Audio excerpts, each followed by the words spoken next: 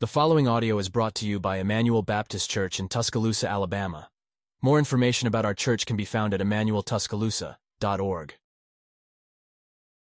Okay, if you look at your handout that's in front of you, we've got a couple of things in here. Obviously, we've got the blanks on front and back that we've got. You've got your verses there, and then on the very back page, the last page, page 7, you have basically two sources that some of this comes from. I bolded the wrong one. I would just say I bolded the Thomas Schreiner book, and I should have bolded the Graham Goldsworthy book, because the vast majority of this handout comes from Goldsworthy and his book, The Son of God and the New Creation. This comes from a series of books that are published called Short Studies in Biblical Theology. They're very small. I would recommend them to you. I don't make any money off the sale of these books, but I would recommend them to you as the way that they're written is designed for people in churches to read. So they're short. You can probably read them in a matter of an hour, 2 hours if you had no distractions.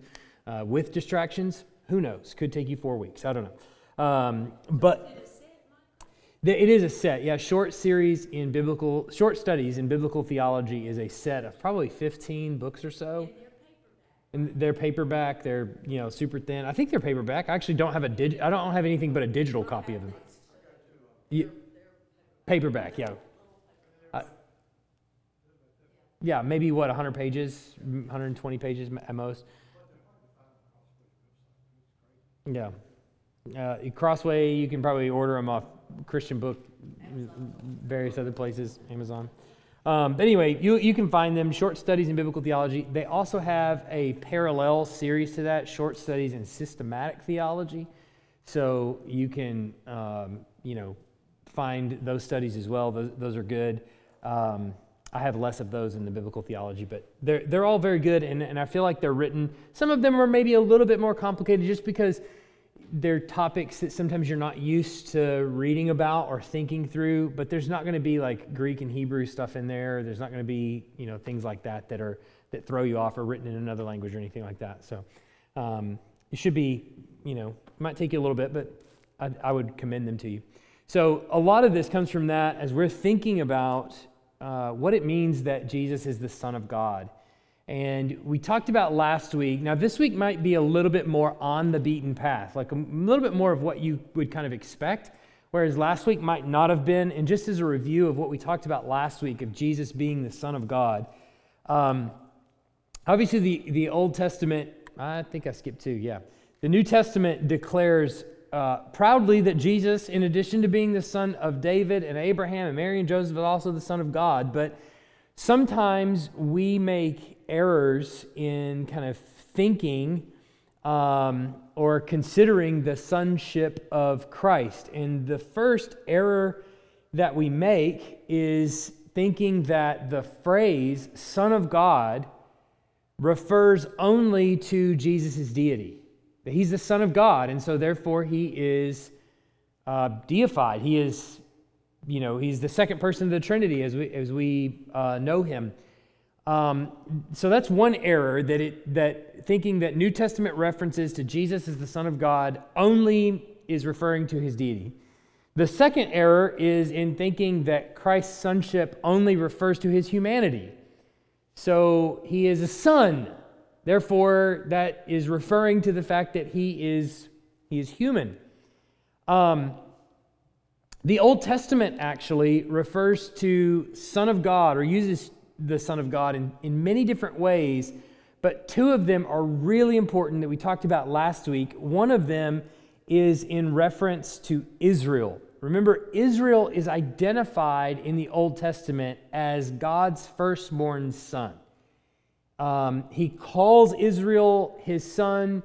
He brings them out of Egypt, and he tells Moses to refer to them as his firstborn son in order to bring them out. He calls them that in Micah, in Hosea, in several other places. He refers to Israel as his firstborn son, the Son of God. So it's important that we understand Israel is identified that way.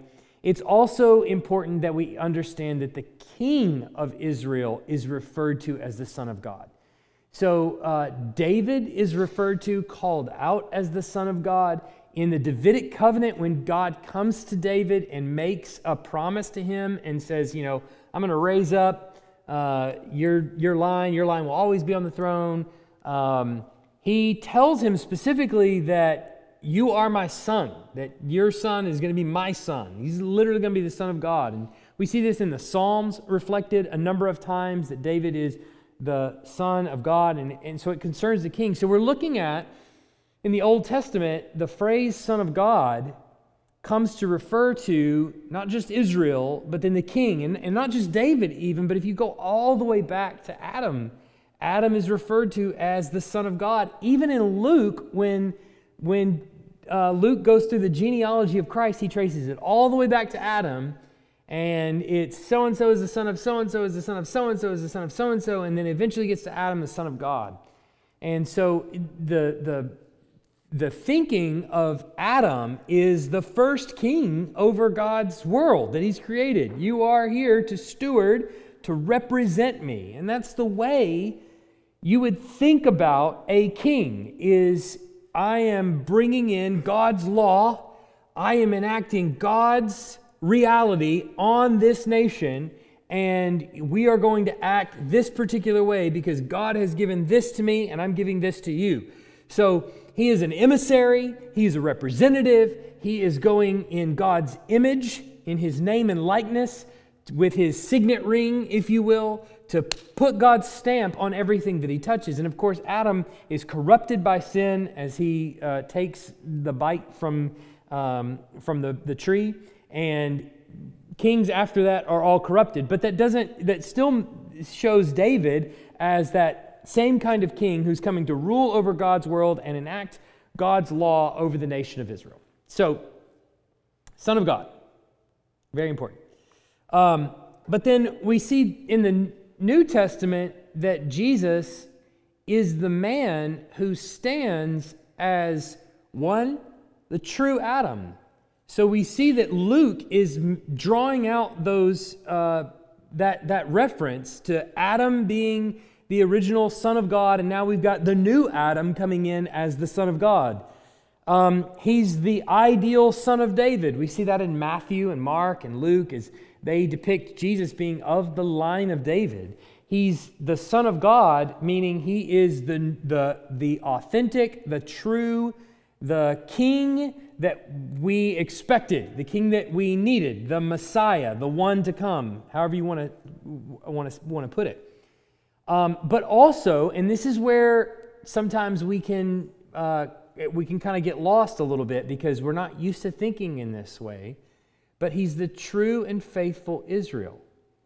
And I think sometimes this is where, maybe, previous ways of thinking about Israel or whatever might give us some confusion. But Matthew is very clearly presenting Jesus as the new and true and better Israel. All of the things that Israel was given to do was a decree of righteousness. This is a righteous standard that you're to live by, and that is the law of Moses.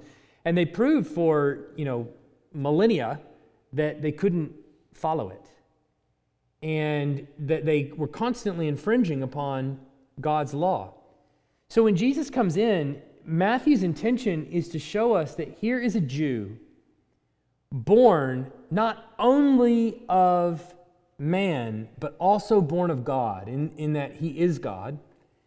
And when he comes into the world, his desire and his agenda is to fulfill all the righteous commandments that God had ever given to Israel.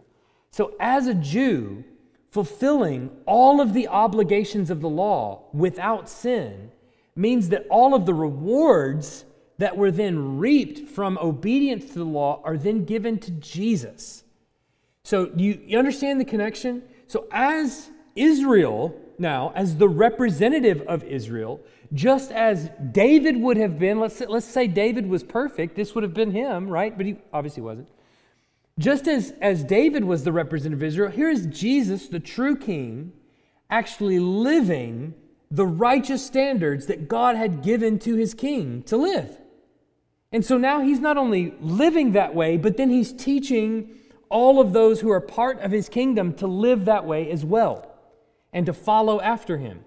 And so he's living righteously, and as such, he reaps the righteous rewards that Israel gets. And so even in his death, when he dies, we're going to talk about this sacrifice much later on, but when he dies, having lived righteously, he then merits all the righteous rewards. The deal with the cross, though, is that on the cross, because he takes the wrath of God, he chooses not to take the rewards.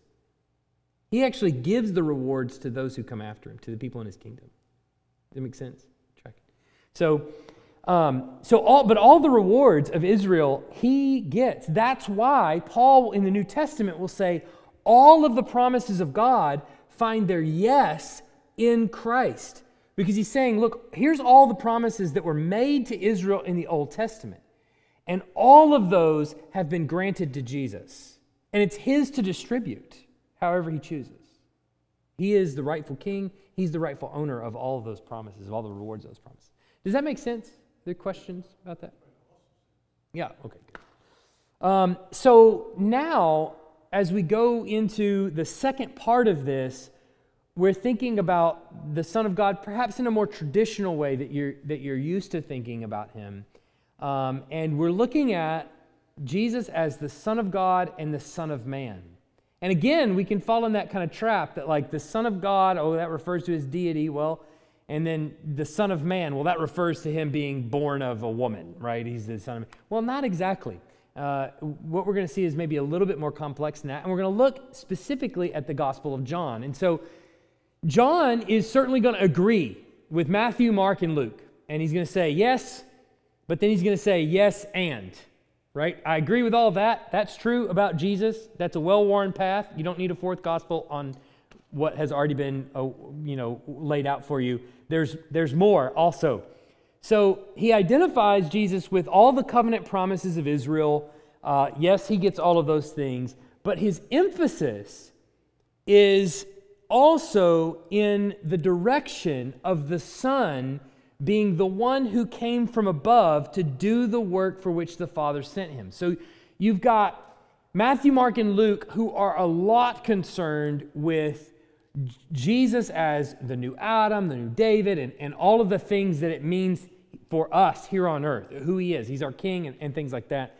And John comes in and agrees with all of that, but then says, yes, but there is also a heavenly component as well that we need to address, that it means to be the Son of God. So he is concerned not just with the horizontal direction, but the vertical direction. And why that's important, I think it's important to build categories in your mind for what these Gospels, or really what any book of the Bible, is mostly talking about. You sit across the table from a person who just came to Christ and they ask you, where should I start? Right? I want to read the Bible. Where should I start? Well, it depends on what they need, right?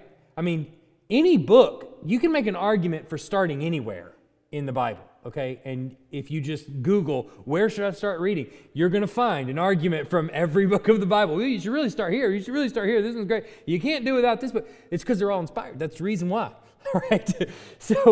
But it's helpful to remember, okay, if we're wrestling with what it means that Jesus is God in the flesh, we're probably going to want to start with John, because that's mainly what he's concerned with, okay, is the fact that he is sent from the Father. So unlike Matthew, unlike Mark and Luke, where, quote, Son of God is a term concerning Jesus' earthly lineage to the people of the Old Testament, son of David, son of Adam, son of Abraham.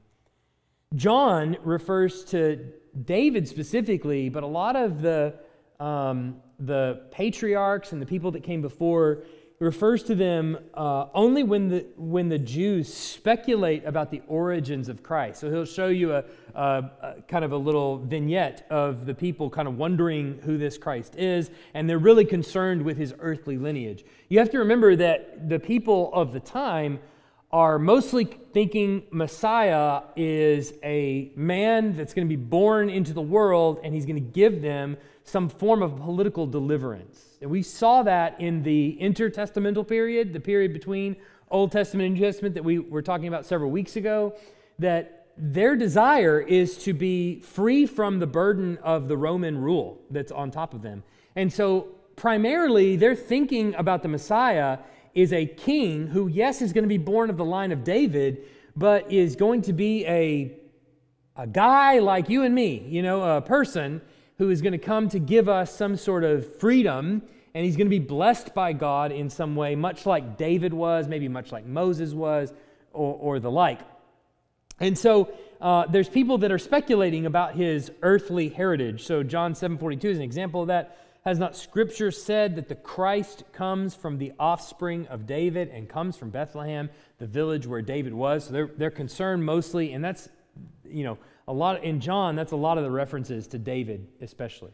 Now, when he starts referencing some of the patriarchs or some of the prophets like Moses and things like that, there's another way in which it's used. And as Jesus disputes with the Jews over who he is, his references to Moses and Abraham are not him talking about his linear descent, his earthly lineage from them, at least in the Gospel of John. Most of the time he's referencing Moses or Abraham, it's him talking about his priority over them. So he is coming to essentially take over for them, and he has command, he has precedence over Moses and Abraham. So think about that for just a second. What John is laying out here about Jesus. This is a very Jewish gospel. I think in Feast, we went through chapter 7, I think we got through, and then we switched to Hebrews. But if you're tracking with the Gospel of John, you're seeing him lay out feast and festival and activity that the Jews do, and he's showing Jesus as the fulfillment of all of those things. But not only that, Jesus is then going to bring up people like Abraham and Moses to all of the Jews that are listening to him, and he's going to say, yeah, I'm greater than they are. I'm ahead of them. I mean, you could call yourself God, and that would be blasphemy. Just below that, though, maybe a couple of notches, would be putting yourself above Moses and all of them, right? David and so on. But it shows his priority. So just give a couple examples here. John 5:45-47. Do not think that I will accuse you to the Father. There is one who accuses you, Moses, on whom you set your hope. For if you believed Moses, you would believe me, for he wrote of me. But if you do not believe his writings, how will you believe my words? So Moses, everything that Moses is saying was pointing you to me. That's who he's writing about. Okay, that's a bold claim. How about John 8:48-59? The Jews answered him, are we not right in saying that you are a Samaritan and have a demon? Jesus answered, I do not have a demon, but I honor my Father, and you dishonor me. Yet I do not seek my own glory. There is one who seeks it, and he is the judge. Truly, truly, I say to you, if anyone keeps my word, he will never see death. The Jews said to him, now we know that you have a demon. Abraham died, as did the prophets, yet you say, if anyone keeps my word, he will never taste death. Are you greater than our father Abraham who died and the prophets who died? Who do you make yourself out to be? Jesus answered, if I glorify myself, my glory is nothing. It is my Father who glorifies me, of whom you say he is our God. But you have not known him. I know him. If I were to say to you that I do not know him, I would be a liar like you. But I do know him, and I keep his word. Your father Abraham rejoiced that he would see my day. He saw it and was glad. So the Jews said to him, you are not yet 50 years old, and have you seen Abraham? Jesus said to them, truly, truly, I say to you, before Abraham was, I am.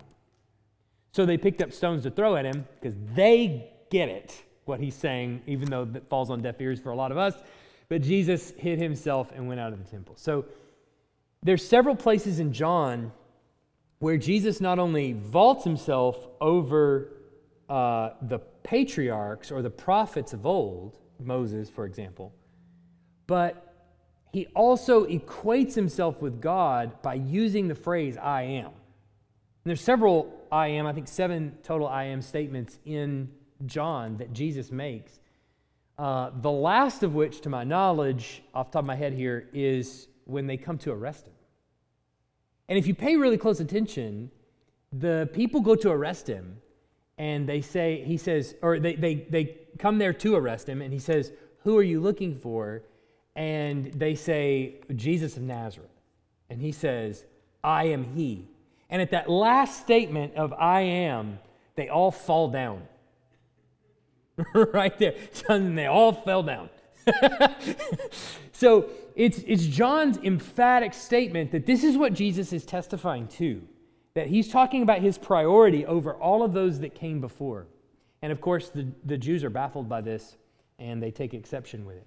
So John opens, if we're going back to the beginning of the Gospel of John, he opens his Gospel with one identified as the Word, who is said to be simultaneously God and with God. And through him, all things are made. Look at John 1, 1-3. I know you know this, but let's just remember it. John 1, 1-3. In the beginning was the Word, and the Word was with God, and the Word was God. He was in the beginning with God. All things were made through him, and without him was not anything made that was made. The reason that I want to go back through, and it's just a few bullet points, but the reason that I want to go back through some of this is because it's always good to remember. I've got the wrong thing up there, don't I? Do I?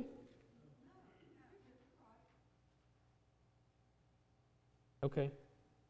Yeah. Maybe I thought I was going to a different slide. That's probably what it was. I read a verse for the next slide, and I went to this one. So, oh well. So what we're dealing with in John, let me comment on this, so now that I've skipped ahead of myself.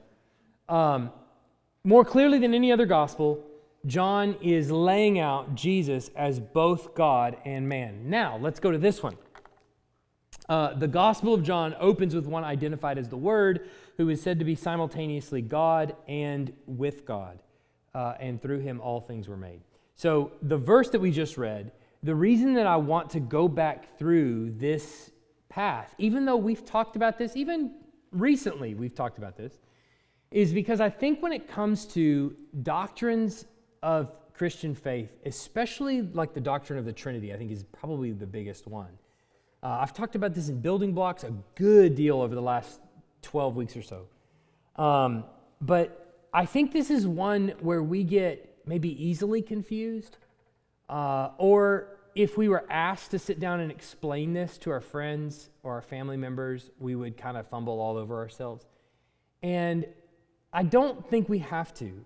I mean, I for my part, I prefer to take language that the creeds have put out there and kind of use that as kind of, a memory for me or whatever. But you really, as a Christian, don't have to say anything more than the Scriptures already say, right? So it's very freeing to you to go, okay, John, as I said on the previous slide that it spent no time on, he's laying out Jesus as both God and man. Well, you don't have to turn any further than the first 3 verses to find that, right? So, hey, what do you mean, new Christian asks you, what do you mean Jesus is both God and man? Okay, well, let's look at John 1, 1-3. Just look at what he's saying, okay? Just look very closely at what he's saying. Right there in your handout, in the beginning was the Word, okay? We don't know who the Word is yet. He'll tell us who that is, but we're just going to say the Word, okay?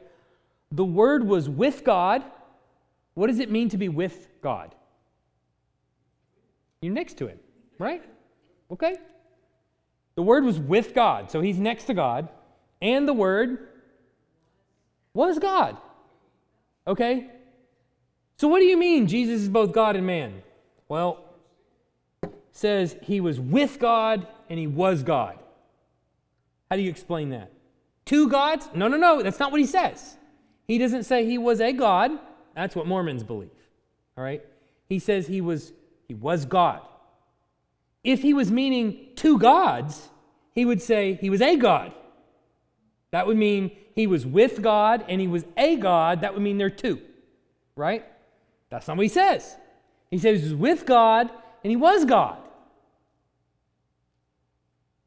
There's my explanation. He was with God and he was. Well, I don't understand how that works. All right. In the beginning was the Word. The Word was with God and the Word was God. All right. Do you have to understand all the inner workings of every... You drive a car every day. How many of you can explain to me the inner workings of a combustion engine? Maybe like half of us in this room. Of course you can, Tommy. I get it, right? All right, show off, okay? I understand how it works. Okay. But most of us can't, right? We get in it, we hit the key, and we, either push the button or turn the key or whatever we do, and we go. We know how it works that way, but we couldn't draw a diagram for anybody.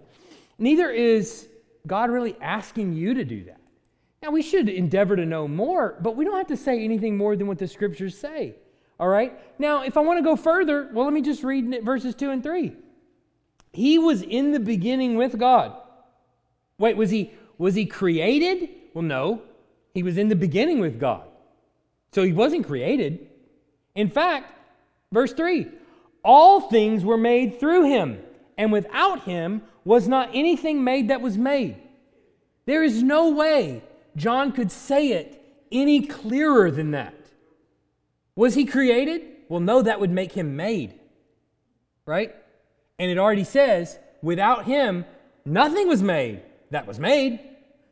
So John is saying he wasn't made. How do you say he was there with God in the beginning? Other than to say he was there before all things were made. See how simple it can really be when you just take the phrases and just say, this is what we believe as Christians. This is who Jesus is. Okay, so I think it's worth it to kind of go through here and just think about this a little bit. So we've taken those first three verses apart, and you can see what John is saying about this one called the Word. But then later in this same opening chapter, the same Word, he says, takes on flesh and dwells among us. Look at verse 14. This is kind of an update, okay? He took a little excursion to talk about John the Baptist, and then he comes back and he says, and the Word, that same Word that was in the first three verses, the Word became flesh and dwelt among us. And we have seen his glory, glory as of the only Son from the Father, full of grace and truth. Now, he doesn't exactly say Son of God there in the exact phrase, but the gist is there, right? You would agree with that. He says, okay, so this same one that I'm talking about that was with God and was God, and through him all things were made that have been made, he took on flesh and dwelt among us, and we saw it. Okay? Not only that, he's identified then 3 verses later as Jesus Christ. He says, for the law, the same context, for the law was given through Moses, grace and truth, which is the same phrase he uses in verse 14, full of grace and truth. Grace and truth came through Jesus Christ. So this Word that took on flesh, we know him as Jesus Christ. So John is drawing you kind of have to look at the verses in those orders, but you can see the straight line that he's drawing from this Word who was with God and was God to taking on flesh to being known to us as the person Jesus Christ. And then he says that he is God and at the Father's side. In verse 18, no one has ever seen God, the only God who is at the Father's side, he has made him known. So, is this a second God that has now made him known? Is Jesus Nope. He was God, right? So we know he's talking about one God, two persons. And we haven't got to the Spirit yet, but just track with me so far. So he became known to us as Jesus, and that's who I'm talking about. Then further, in the same chapter, John the Baptist identifies this Word that has become flesh as Jesus, and says that he is the Lamb of God who takes away the sins of the world, and this same one he identifies explicitly as the Son of God. John 1, 29 to 34. The next day he saw Jesus coming toward him and said, "Behold, the Lamb of God who takes away the sin of the world. This is the one whom I said, after me comes a man who ranks before me, because he was before me. I myself did not know him, but for this purpose I came, baptizing with water, that he might be revealed to Israel." And John bore witness, "I saw the Spirit descend from heaven like a dove, and it remained on him. I myself did not know him, but he who sent me to baptize with water said to me, 'He on whom you see the Spirit descend and remain, this is he who baptizes with the Holy Spirit. And I have seen and have borne witness that this is the Son of God.'" So what we've seen over the last, bit is the first three Gospels really concerned with Jesus as the Son of David and the King, rightful King, new Israel, things like that, which are all tremendously important things, not to gloss over. But John comes in and you see him wanting to direct your attention up and to say, he's all of those things and he is divine. He is divine. He came from heaven, and he came from heaven with a message of salvation to you and me. In fact, John identifies this as the purpose of his entire gospel, that you would know that Jesus is the Son of God. I have written these things so that you will know that Jesus is the Son of God, and by believing in him, you'll have life in his name. So John is focused on Jesus being at the right hand of the Father before all things, co-equal, equal with God, and coming down for us and for our salvation. So then, later in that same first chapter, Nathanael is going to come to Jesus, and he's going to address him as the Son of God once he hears what Jesus actually says to him. So Nathanael is saying to himself and to another disciple, he hears this guy, "Hey, you got to come listen to this guy, because his name is Jesus from Nazareth. You've probably heard of him. You've got to come listen to this guy. We found the one." And Nathanael says, "Nazareth? Can anything good come from Nazareth?" You know towns like that, right? You probably say that, can anything good from... So we had towns like that growing up. Most of my family was from there.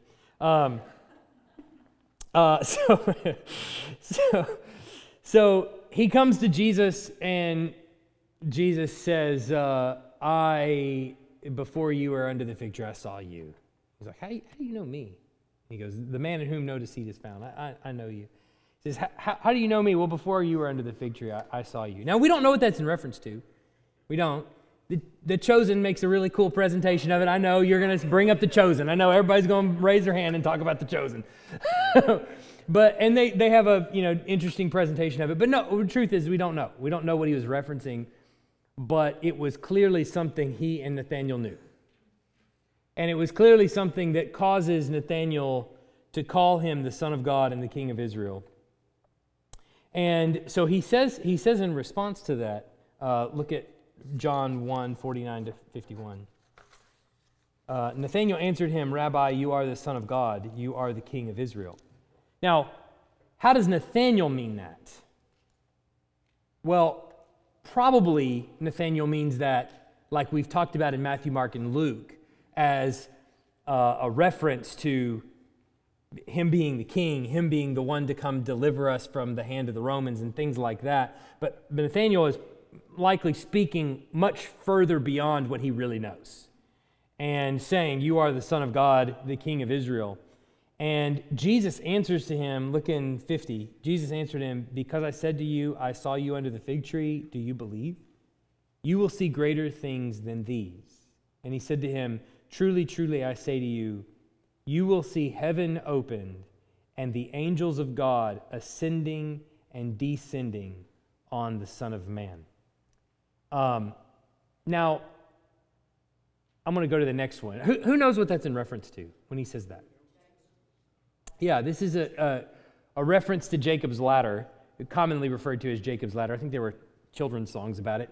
But Jacob has this dream one night as his fathers have sort of died off and he's, running from Esau. And he has this dream where he lays down at Bethel, he puts his head on a rock, and he sees in this vision angels ascending and descending from heaven.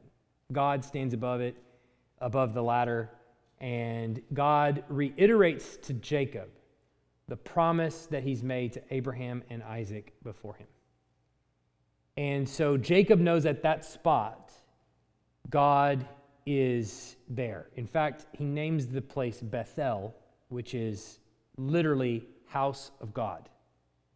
And the point of what Jacob is saying is that in naming it that, in dedicating it to the Lord, and seeing this vision and having this promise reiterated to him, is that God is with me. He has declared that this land will be an inheritance for all of my kids and all those to come after me. And he is placing the promise that he originally gave to Abraham on me. Jesus, however, doesn't tie God's presence to a location, does he? What does he say? Look at it. What does he say? You will see heaven open, the angels of God ascending and descending. Where? On the Son of Man.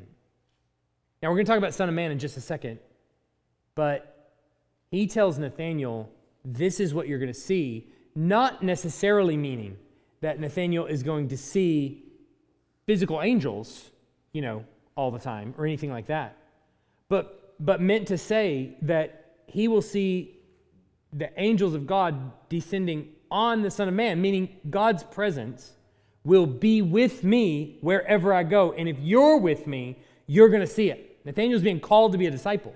You're going to be there. So to see heaven opened is to be given, that's not what I flipped to, did I? There it goes. To see heaven opened is to be given a vision of divine matters.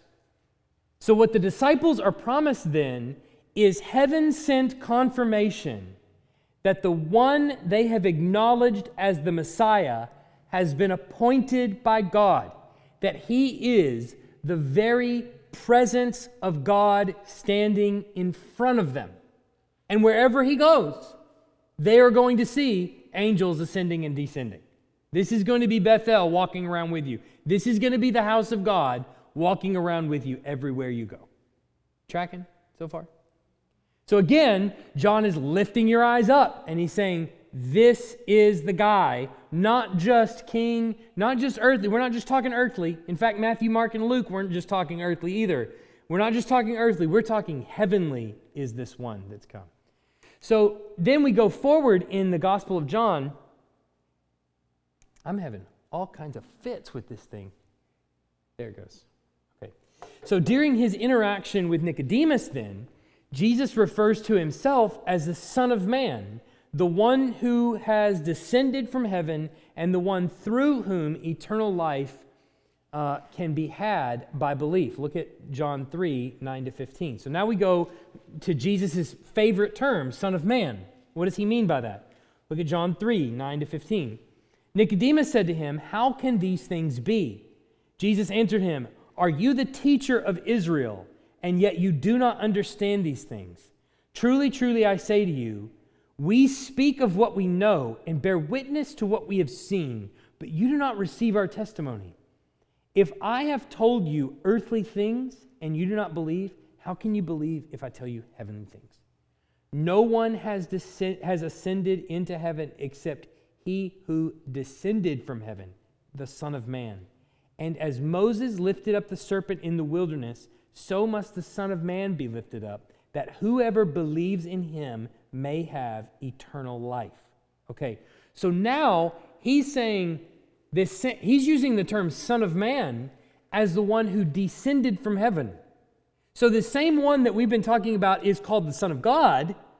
We're now seeing Jesus' favorite term for that is Son of Man.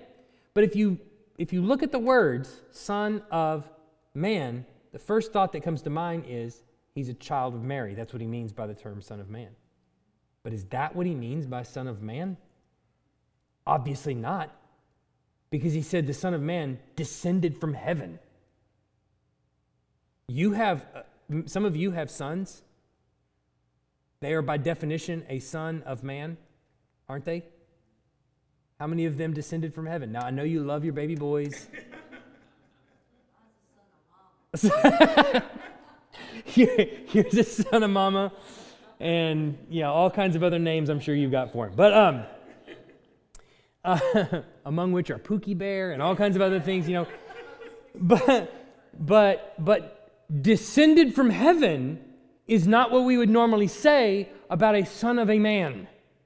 Okay, well, it turns out that the phrase Son of Man does not mean what a lot of the world would read Son of Man meaning when Jesus says that. They're quick to tell you, it's the favorite term for Jesus. It's his favorite name because he wanted to refuse being called the Son of God and call himself instead the Son of Man. Okay, so let's dispel that myth here real quick. In the context, being the one through whom salvation is given. Not only is he descended from heaven, but he is the one through whom salvation is given. In that context, the title Son of Man really is synonymous, especially in John's Gospel, is synonymous with the term Son of God, which is made clear in the verses that follow that, John 3:16-21, which I'm sure you don't remember at all. For God so loved the world that he gave his only Son, that whoever believes in him should not perish but have eternal life. For God did not send his Son into the world to condemn the world, but in order that the world might be saved through him.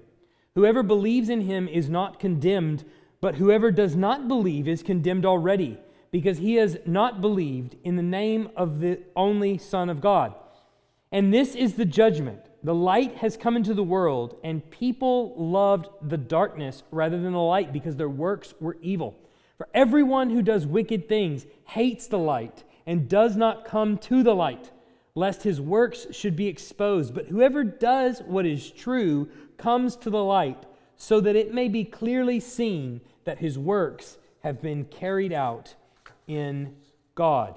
So he's saying that not only is the Son of Man one that was descended from heaven, but he's one through whom salvation is given. Okay, now how do we understand the Son of Man? So what John's Gospel is emphasizing is that what is meant by the titles Son of God and Son of Man is the one sent from above, just like Daniel 7 calls out, which we're going to read in just a second, who is God by nature.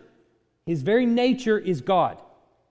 And who is the one to inherit the throne of God's kingdom to rule humanity as a divine human.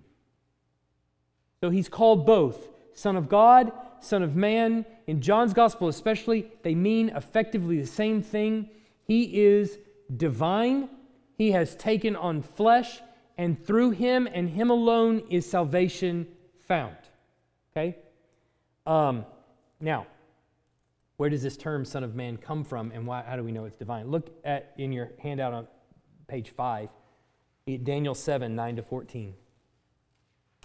To set up the context of Daniel 7, Daniel sees visions of beasts.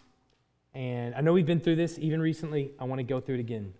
Daniel sees visions of beasts, and 4 beasts to be exact. Each beast gets bigger and badder than the one that came before it. And each beast is claiming his own authority. So each one kind of usurps the one that came before it. And each one of these beasts represents nations. That's what a beast represents, is a nation. And so each one of these beasts rise up, and they're jawing at each other and wanting to take authority and all this kind of stuff. And they all have crowns on their head, and the crown represents the authority that they've been given.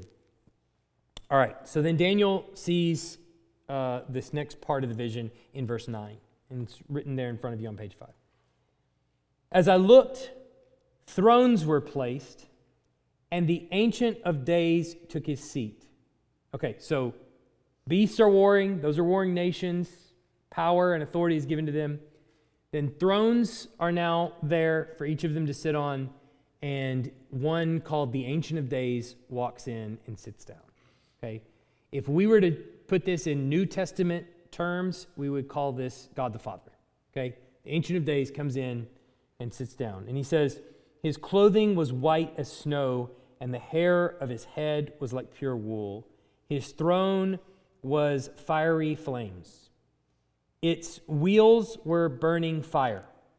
A stream of fire issued and came out from before him. 1,000 thousands served him, and 10,000 times 10,000 stood before him. The court sat in judgment, and the books were opened. I looked then because of the sound of the great words that the horn was speaking. This is on the big bad beast that was the fourth one. And as I looked, the beast was killed and its body destroyed and given over to be burned with fire. So here's the Ancient of Days sitting down. He opens the books to judge, and there's a disturbance in the courtroom.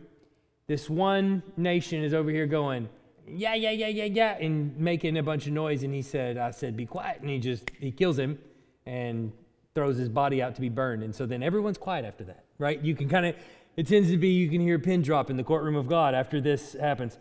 As for the rest of the beasts, their dominion was taken away, but their lives were prolonged for a season and a time. So Daniel says the Ancient of Days took away their rule and their authority, but they lived on. So these nations continue to exist, but their real transcendent rule and authority is gone, vanquished, okay? When all of this takes place, okay? He says, I saw in the night visions, and behold, with the clouds of heaven, there came one like a son of man. And he came to the Ancient of Days and was presented before him. And to him was given dominion and glory and a kingdom that all peoples and nations and languages should serve him. His dominion is an everlasting dominion which shall not pass away, and his kingdom one that shall not be destroyed. Okay, so here's all these kingdoms. Their authority has been taken away, but they're permitted to last a little while longer. Then Daniel looks and he sees one coming like a son of man, comes riding on the clouds, and God has taken all the authority from all these other nations and he places it on the head of this one like son of man. And he says specifically about him, his dominion and kingdom, that all peoples and nations and languages should serve him. His is an everlasting dominion which shall not pass away, in his kingdom, one that shall not be destroyed. So the authority that's given to this one like the Son of Man is the kind of dominion that's never going to be taken away. He's not going to be like one of these beasts. He's going to always have this everlasting dominion. So when Jesus comes in, the reason that he prefers the title Son of Man is specifically not because he is born of a man, like you would kind of think. The reason he likes the title Son of Man is because it points to the mission that he's coming to do. And he's telling the Jews, I'm the Son of Man, like in Daniel 7, because I'm here to take your authority away. And all the nations, for that matter. I'm coming to take your authority away. Romans, I'm coming to take your authority away. Now, the Romans might be thinking, well, yeah, but we're still here. Well, they're not really anymore, but America might be saying, well, yeah, but we're still here. Yeah, your authority was taken away. Your transcendent, eternal, everlasting, powerful authority has been taken away, but you're permitted to go on living for a little while. But your authority has been given to one like a Son of Man. So when Jesus is then accused on trial by Caiaphas, and he says, tell us who you are. Are you the Son of God? And he says, you have said so. And from now on, you will see the Son of Man coming on the clouds of heaven with power and great authority. Caiaphas hears him say that, tears his robes, and says he has committed blasphemy right here in front of us while he's on trial. Now, why would him be calling himself the Son of Man be blasphemy if he's saying he's just born of man? Because Son of Man is this character in Daniel 7 who's having everlasting authority, and he's taking it away from everybody who has temporary authority. Everybody. Not just the Romans, but the Jews too. You have no more authority. It's been given to me, and you're going to see it happen when you crucify me and I rise from the dead. Which is why Paul will say in Romans 1, he was declared the Son of God when he rose from the dead. It's not that he became the Son of God then. He was the Son of God before time existed. He was declared the Son of God by God in his resurrection from the dead, because then we all came to know that what he had said about him taking the authority from all the rulers was true. There's no more way you can signify taking someone's rule and authority than rising from the dead. Right? You can't kill me. How much more rule and authority do you have over me except that you can kill me? That's the extent of your rule. Well, Jesus is declaring when he rises from the dead, God is declaring about Jesus, you can't kill him because he's the Son of Man, right? Your authority has been given. What's that?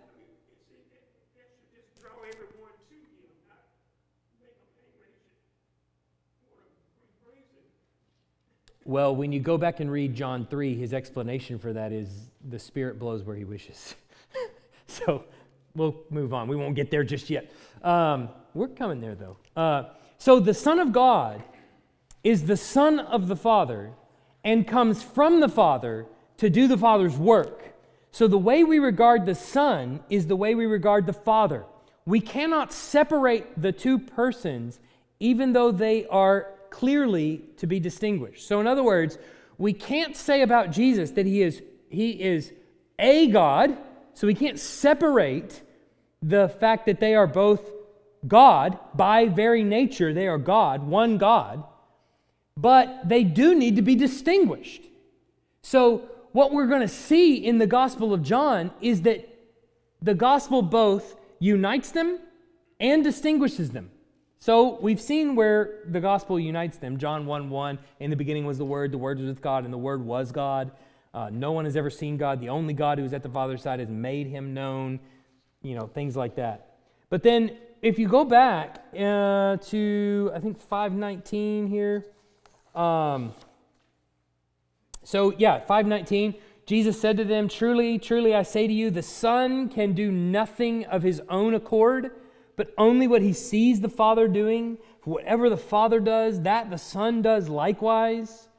Let's see. John, let me look at another one here. Maybe 10:30 maybe? I should have marked these out. So John 10:30, I and the Father are one.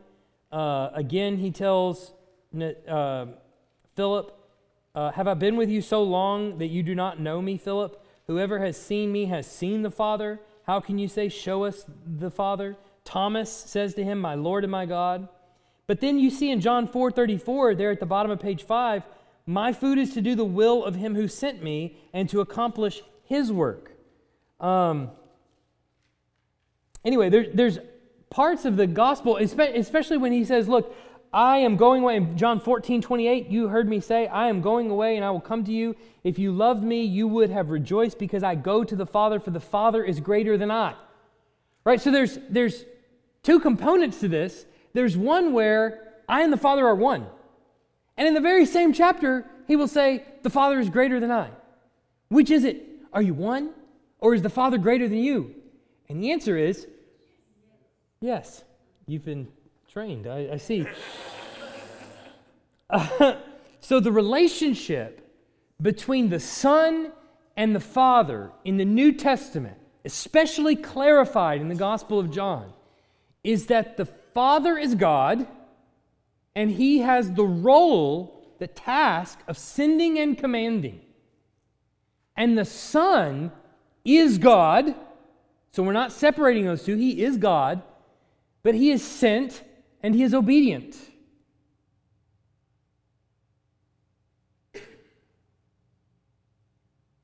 Any appearance of inferiority of the Son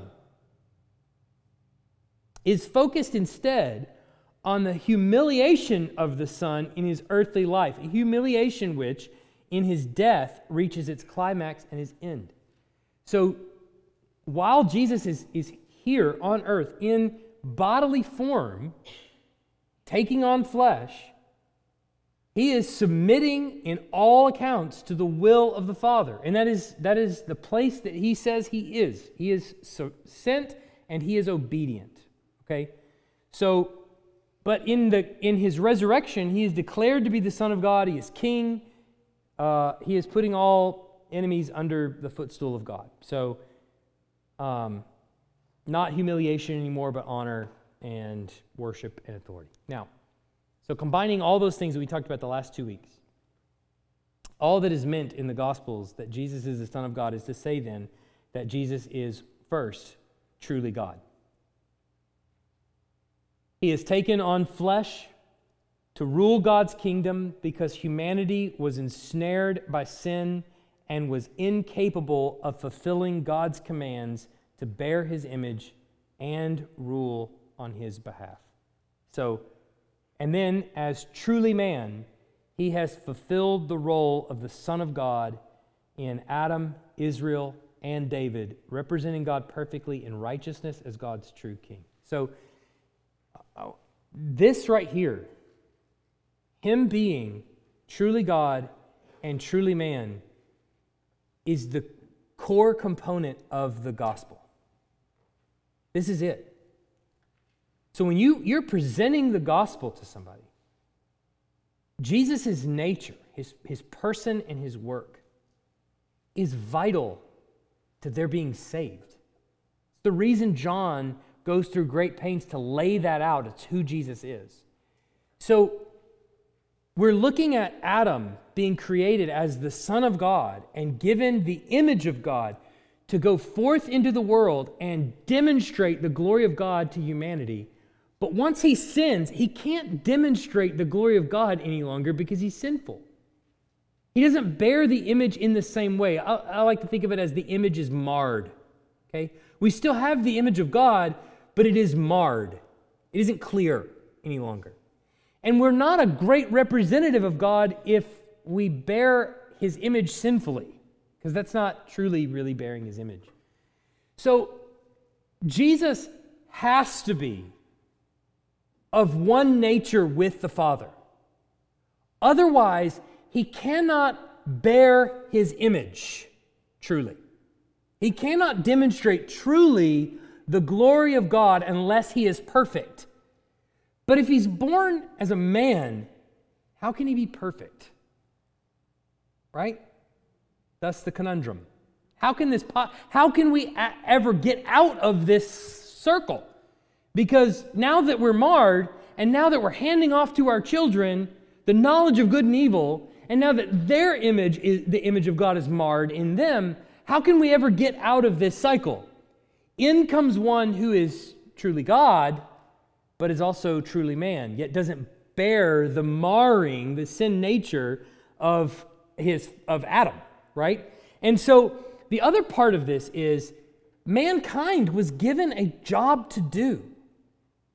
And that was exercise the dominion of God on the earth, demonstrate his glory, essentially Adam has the role of being a king, raising up children and raising up an entire world that would be subject to him and then ultimately to God.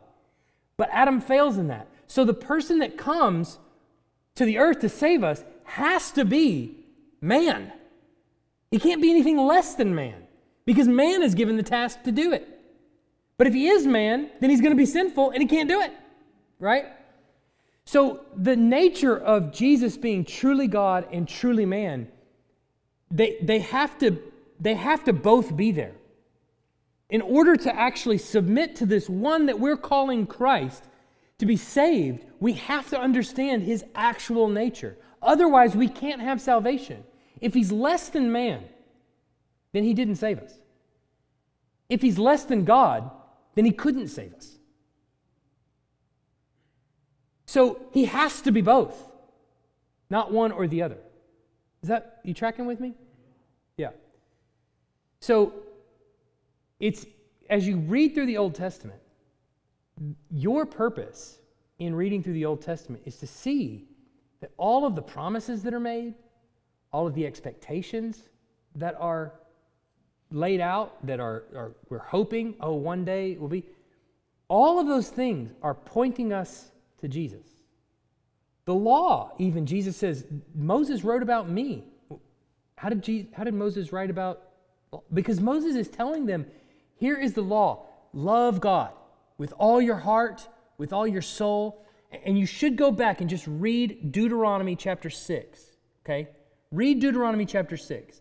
That is Moses is laying out there in front of the children of Israel, this is what you must do. Love God with all your heart, soul, mind, and strength. Then, right after you read that, skip all the way to Deuteronomy 30 and read verse 6 of Deuteronomy 30. So read chapter 6, then flip forward, see all the obligations they're given to, and then flip forward to chapter 30, verse 6, and Moses is going to tell them, one day, he's going to give you a new heart so that you can love me with your heart, soul, mind, and strength. Didn't you just tell them in chapter 6 they had to? Yes. Moses is writing about the day when Christ will come, that all this law is going to do is expose in your heart wickedness and evil, and you're not going to be able to keep it. And he tells them that. You're not going to be able to keep this law. But one day, God will give you a new heart. And it's this day when the Son of God, Son of Man, comes to earth to reign in righteousness. That's when he will give you a new heart so that you may love him. Questions? Questions first before comments. All right, James.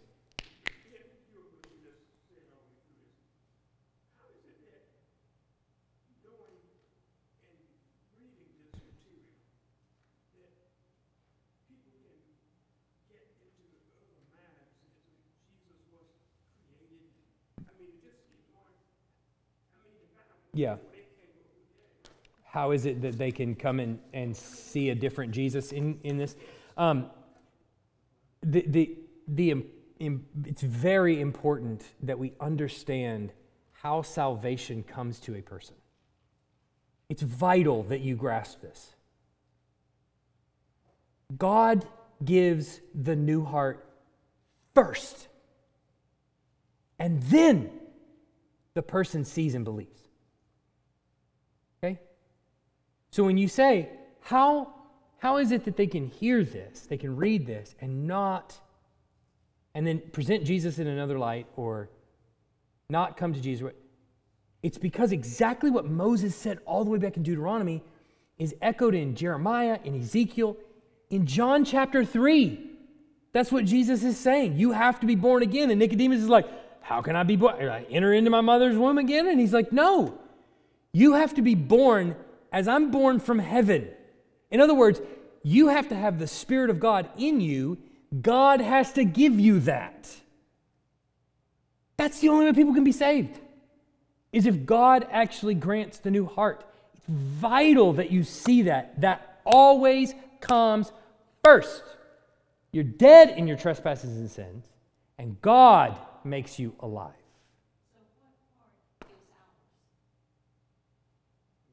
Believing. No, as I believe. And what is our part in someone's coming to know? The way in which God grants the new heart is through the telling of the gospel. Here's the reason why your inferiority complex about the gospel has to go. Because God is not saying to you, here are blind people Go convince them. He's not telling you that. Belief comes by hearing, and hearing by the word of God. Yours is simply to tell. You may have, I heard presented the other day beautifully, and I was like, I'm totally taking that. There are people who are witnesses, and there are people who are advocates. God gifts them differently. Some people make great logical arguments about who Jesus is. Some people say, I can't do that, but I can tell you what Jesus did for me, right? So you may be an advocate or you may be a witness, and it doesn't matter. You go out and give what you got. Faith comes by hearing, and hearing by the word of God. It's the way that God grants the new heart. Your obligation is to tell with whatever you've got, however much or ever how little you've got, is to tell. And through your telling, he opens eyes and grants new hearts. But it's still his to grant. So you tell, and no matter how lost they are, I don't care if they're the worst person you've ever seen in your life, God grants new hearts. Be obedient. Tell. That's it. No pressure. No, I mean, really. Stand in front of them. Tell them the gospel, whatever you've got. God opens hearts. Questions? All right, let's pray. Heavenly Father, we're grateful for your word. I pray that we would grasp it as we go through this study of the New Testament. Help us to understand. Help us to grow in insight and wisdom.